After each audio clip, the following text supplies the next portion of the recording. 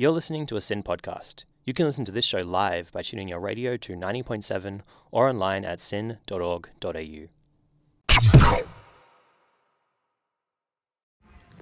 You're listening to a SYN podcast. You can listen to this show live by tuning your radio to 90.7 or online at syn.org.au.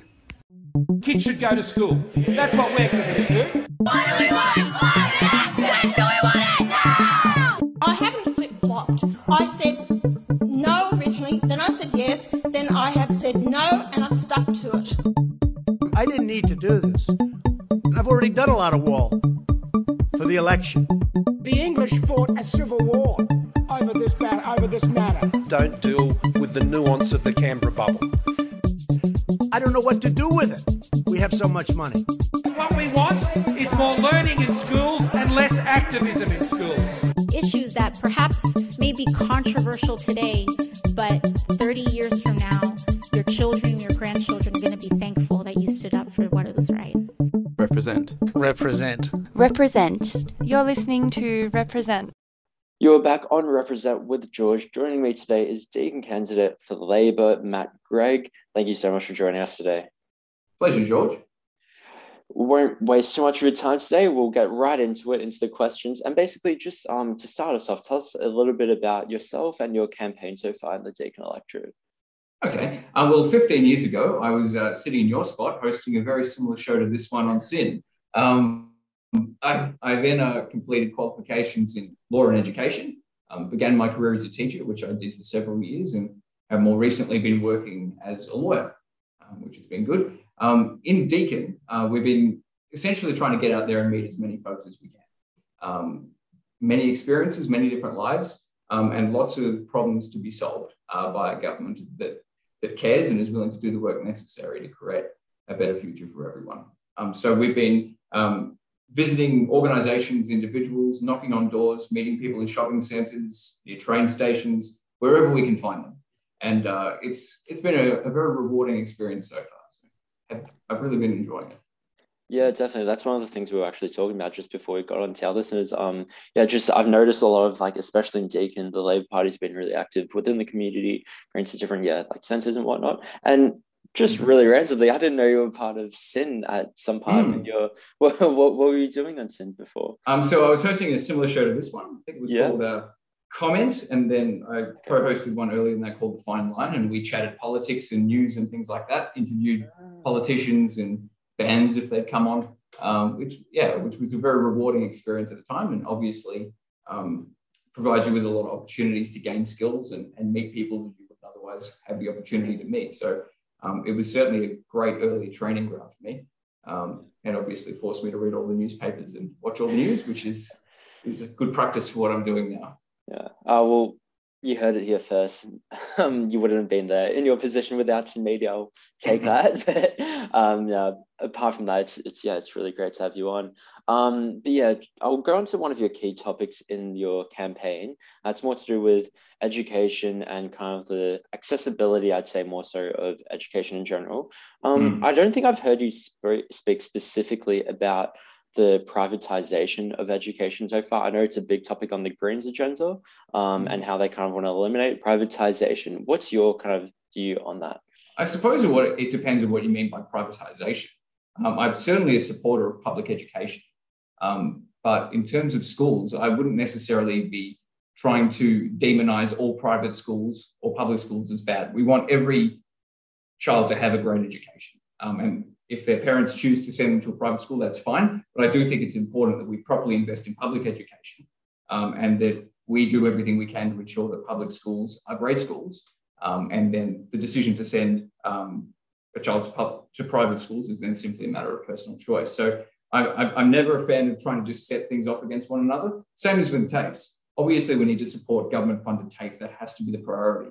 But when people say private, we often conjure images of for-profit institutions ripping off students, but you've also got a lot of non-for-profit organisations that technically run private colleges. For example, in my electorate, Ringwood Secondary College runs an organisation called Ringwood Training. It's technically a private RTO, but isn't there for profit, delivers good courses, and is filling a gap from the TAFE sector. So I don't like to try and express, my views on education in those binary terms, because I think there can be a role for both of them. It's just a question of where government prioritizes its resources. Okay, yeah, thanks for that. Very well put. I think a lot of the confusion sometimes stems from, yes, like whether we should actually, well, from a left-leaning side of things, whether privatize like private schools and like Catholic schools and all that should receive less of more funding. And yeah, it's important we definitely want public schools to receive more funding. So we want to make sure that schools in the public sector receive that 100% of the school's resource standard, that minimum standard to ensure that kids get a great education. That will be a priority. But we certainly don't want students to miss out on the education that they need and deserve simply because their school happens to be outside the government sector.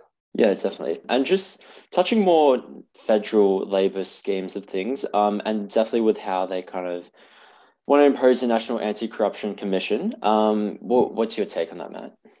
Something that is long overdue. Trust and confidence in government in this country has eroded. We've had anti-corruption commissions at a state level for many, many years now. They have revealed horrible examples of misconduct, abuse of power. We have seen from this government examples of misuse of ministerial power, public power, for what is clearly personal political gain. And that is not acceptable. It cannot be tolerated. It is the definition of corruption to be misusing public power for personal gain.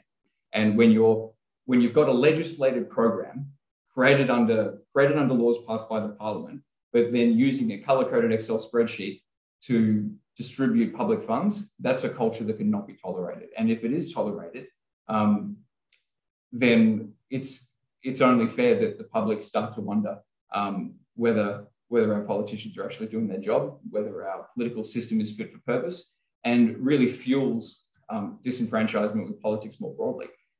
So it is in the interest of everyone to ensure that government is held to account. And it really should be for any leader or government with integrity, it should be in their interest to weed out those that are doing the wrong thing in their party. And so when we talk about National Anti-Corruption Commission, we're not talking about a partisan witch hunt. We're talking about changing the way government operates and weeding out all the bad operators across the political spectrum. I think that's really important because I think a lot of people know why Morrison might be a little resistant to the idea of a powerful anti-corruption commission. We've had a conga line of rorts and scandals and waste, and I don't think many Australians think that kind of conduct is acceptable. And to be honest, I've spoken to a lot of people out in Deakin, and whether they be conservative or progressive, they all agree that there needs to be proper accountability and transparency in government, and that something's got to give. So I think it's probably one of the key issues of this election, is whether the current approach is appropriate or whether it is finally time to hold the political class to account, as well as the public service and other office bearers. But I think this really does need to be a line in the sand on that kind of behaviour. We also need to make sure that public funds are actually used for the purpose of which they're compulsorily taken from taxpayers. I look at it as you're essentially the trustee of taxpayer money. It's not their money to spend. It's not appropriate for the federal government to be spending taxpayer funds as though it is the Liberal Party's bank account. It's not. It's there to serve a purpose. It's there to provide essential services. And when money is distributed in such a grossly partisan way, it just cannot continue. Yeah, it's actually pretty interesting to hear that from the Labor Party, especially because I think previously maybe it was almost a bipartisan issue to almost be against any action against lobbying, especially. I think it's definitely a defining feature of this election that the Labor Party is definitely taking a stronger stance. With the Anti-Corruption Commission, it's definitely a key policy that Anthony Albanese has undertaken. Well, I mean, the lobbying is one thing, and there is certainly some reform to be done in that space as well. And clear transparency around, who's meeting who when and where the money's coming from. I would agree that there's more work to be done, but the focus of this is really how is public power used? And really, we've just had so many examples now that it's an untenable position to suggest that everything's A-OK as it is, and to use really silly terms like kangaroo court to describe an anti-corruption commission with teeth is as juvenile as it is misleading. It's completely inappropriate. Their so-called Commonwealth Integrity Commission wasn't worth the paper it was written on. I mean, you're in trouble if the finest attribute that can be spoken of it is its page count. And that's all they're going on and saying, oh, well, it's 350 pages. The fact that it's 350 pages of rubbish designed to cover up corruption seems to have been lost on them. But, this is a government that has its ministers spend half the day, making wasteful commitments with public funds, and then spending the other half of the day talking about how responsible they are with money, and doing so without a sense of irony. And so I think it's time to call their behaviour for what it is and get on with the job of actually fixing the way government works in this country. Yeah, definitely. And just moving on a little bit from the Anti-Corruption Commission, I just want to touch on with the federal election in itself so far. We are a young show, and a lot of our topics are directed towards the issues that confront young people the most. And obviously, the biggest issue confronting young people is climate change. Bearing that in mind, I think to a lot of young people, it's pretty easy to be disenfranchised with this election, considering a lot of the discussion hasn't actually been based around climate change, especially when I think back to the debate. I don't think there was really any mention of climate change. And even on Anthony Albanese or Scott Morrison have really made any efforts to kind of use climate change to, garner votes or garner any action. Personally, Matt, how do you see the stance on, obviously, I'm sure I'm aware of what your position on climate change is, but what do you think should be done within this election and the new government if Labor were to be elected? I think we need to encourage voters to look at both parties' policies very, very carefully, because there are huge differences between the two parties. In terms of 2030 targets, Morrison has stuck with the incredibly unambitious 26 to 28% 2030 target set by Tony Abbott, someone who's not exactly a champion of climate action. Labor, on the other hand, is talking about a 43% target by 2030 and some very clear actions to get us there. A clear plan, costed plan, one that's gone through rigorous independent modelling to get us to that 43% by 2030. And that is obviously going to put us on the only plausible pathway available to get to that net zero by 2050. It's an objective the Libs claim to have, but their only policy is a pamphlet, that really can be summarised as a bumper sticker that says magic happens. Every time they come close to a workable position on climate change, the coalition starts eating itself up. So they're relying on gibberish and nonsense when they know full well they just haven't got the political courage or the foresight to take what is critical action to address a very serious environmental as well as an economic issue. And you cannot be a credible party when speaking about the economy if you refuse to do anything about climate change. To continue kicking the can down the road is completely untenable. The sensible minds in the Liberal Party no doubt know that, but there are unfortunately, the Liberal Party is a party that operates at the behest of the National Party, which does not have well-considered views on the subject. And it's really held our country back for a decade now, and we really can't afford to enter a second decade of that behaviour. So I think climate change does deserve to be top of the agenda. Obviously, policy in that space is complicated, but I think I would encourage every voter. I would encourage every voter to look very carefully at the policies on offer, because they really are different.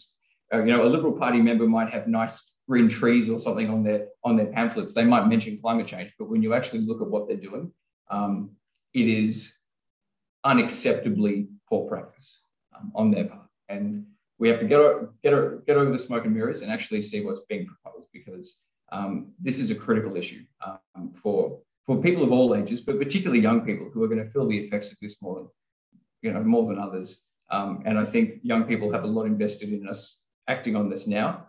And I would encourage them to vote accordingly.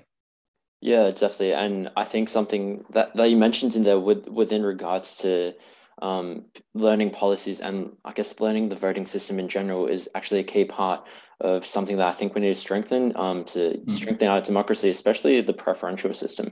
I'm just going off topic a little bit here, but one of the things that within your electorate, especially within Deakin, something that would be very beneficial to the Labor Party, I think, would be if there was more, I guess, information about how the preference system worked. Would that be something that you think would be that should be prioritized, not just from a Labor perspective, but maybe just from Australia's political arena in general? Yeah, I think there's always more we can do in that space. I know that the AEC did send out a rather large flyer recently. A friend of mine had theirs delivered with a Liberal Party flyer inside of it, so I don't know what happened there. But generally, I think the AEC is good in sending out independently prepared material that does explain the system. It's incredibly difficult, particularly in electorates like mine, where there is a barrage of negative rubbish on flyers being sent everywhere, under the guise of information. So it verges from misleading to just plain lies. And it's all designed to attack. And then you get some elements just use the defense, oh, well, it's not illegal to use misleading statements in election material. Well, I think we need a little truth in the game. There should be accountability for those that tell clear, demonstrable, outright lies that, are defaming other sides just to get ahead. And so I think the AEC does have a role in that, but we all also have to be informed consumers of that information. And the same is true online, because we are more than ever being bombarded with rubbish prepared with a political motive. And so the ability to discern what is not only, fact and fiction, but also what agendas are underpinning the messages people are receiving is really important. We need to be quite savvy about it. Because if it's an extraordinary statement about another person, we all need to try and fact check. Because there's a lot of misinformation out there, and a lot of tricks being used, certainly in my lecture, to try and, to encourage people to stick with the status quo. But it's something that is irresponsible to produce, but unfortunately we're all just going to have to take on the responsibility as individuals to inform ourselves to the best of our ability, to seek alternative perspectives, and to make sure that we aren't just accepting things because emotive photos are on them, or because, big scary writing is on it, and things like that. Black and white images and unflattering angles, the works. And we've had the full range of them in Deakin, sent to a lot of people. I get a lot of calls telling me that people have received, almost a dozen negative flyers, all just saying nonsense about the Labor Party and coming up with agendas of their own, really, that they're then attacking, which have no reflection in actual Labor Party policy whatsoever. So it's a tough position, but I think the AEC does have a role in educating consumers. Our curriculum does as well. It's obviously in the Victorian and the national curriculums, but is often taught in a very dry way and forgotten by most of us by the time we get to voting age. And politics just isn't something that's on the minds. I mean, obviously people like yourself and myself think about this stuff a lot, but for a lot of people, they've got other things going on in their life, and politics is just an unwelcome distraction from real life sometimes. So it is going to be a challenge, but I think there's always more that can be done to inform people. But during the time of an election period, it's a sad reality of current politics that every voter is going to be bombarded with a lot of material, and a lot of it will be complete and utter garbage. Yeah, I guess that's a fitting way to end it. That is a lot of politics in general, a lot of garbage, but you take the wins with the losses. That being said, I won't take up any more of your time today, Matt. It's been a pleasure to have you on. Speaking to the Labor candidate for Deakin, Matt Gregg. You can find out more about him on his Twitter and Instagram pages. You will listen to Represent here on SYN. You've been listening to a SYN Media podcast, where young people run the show.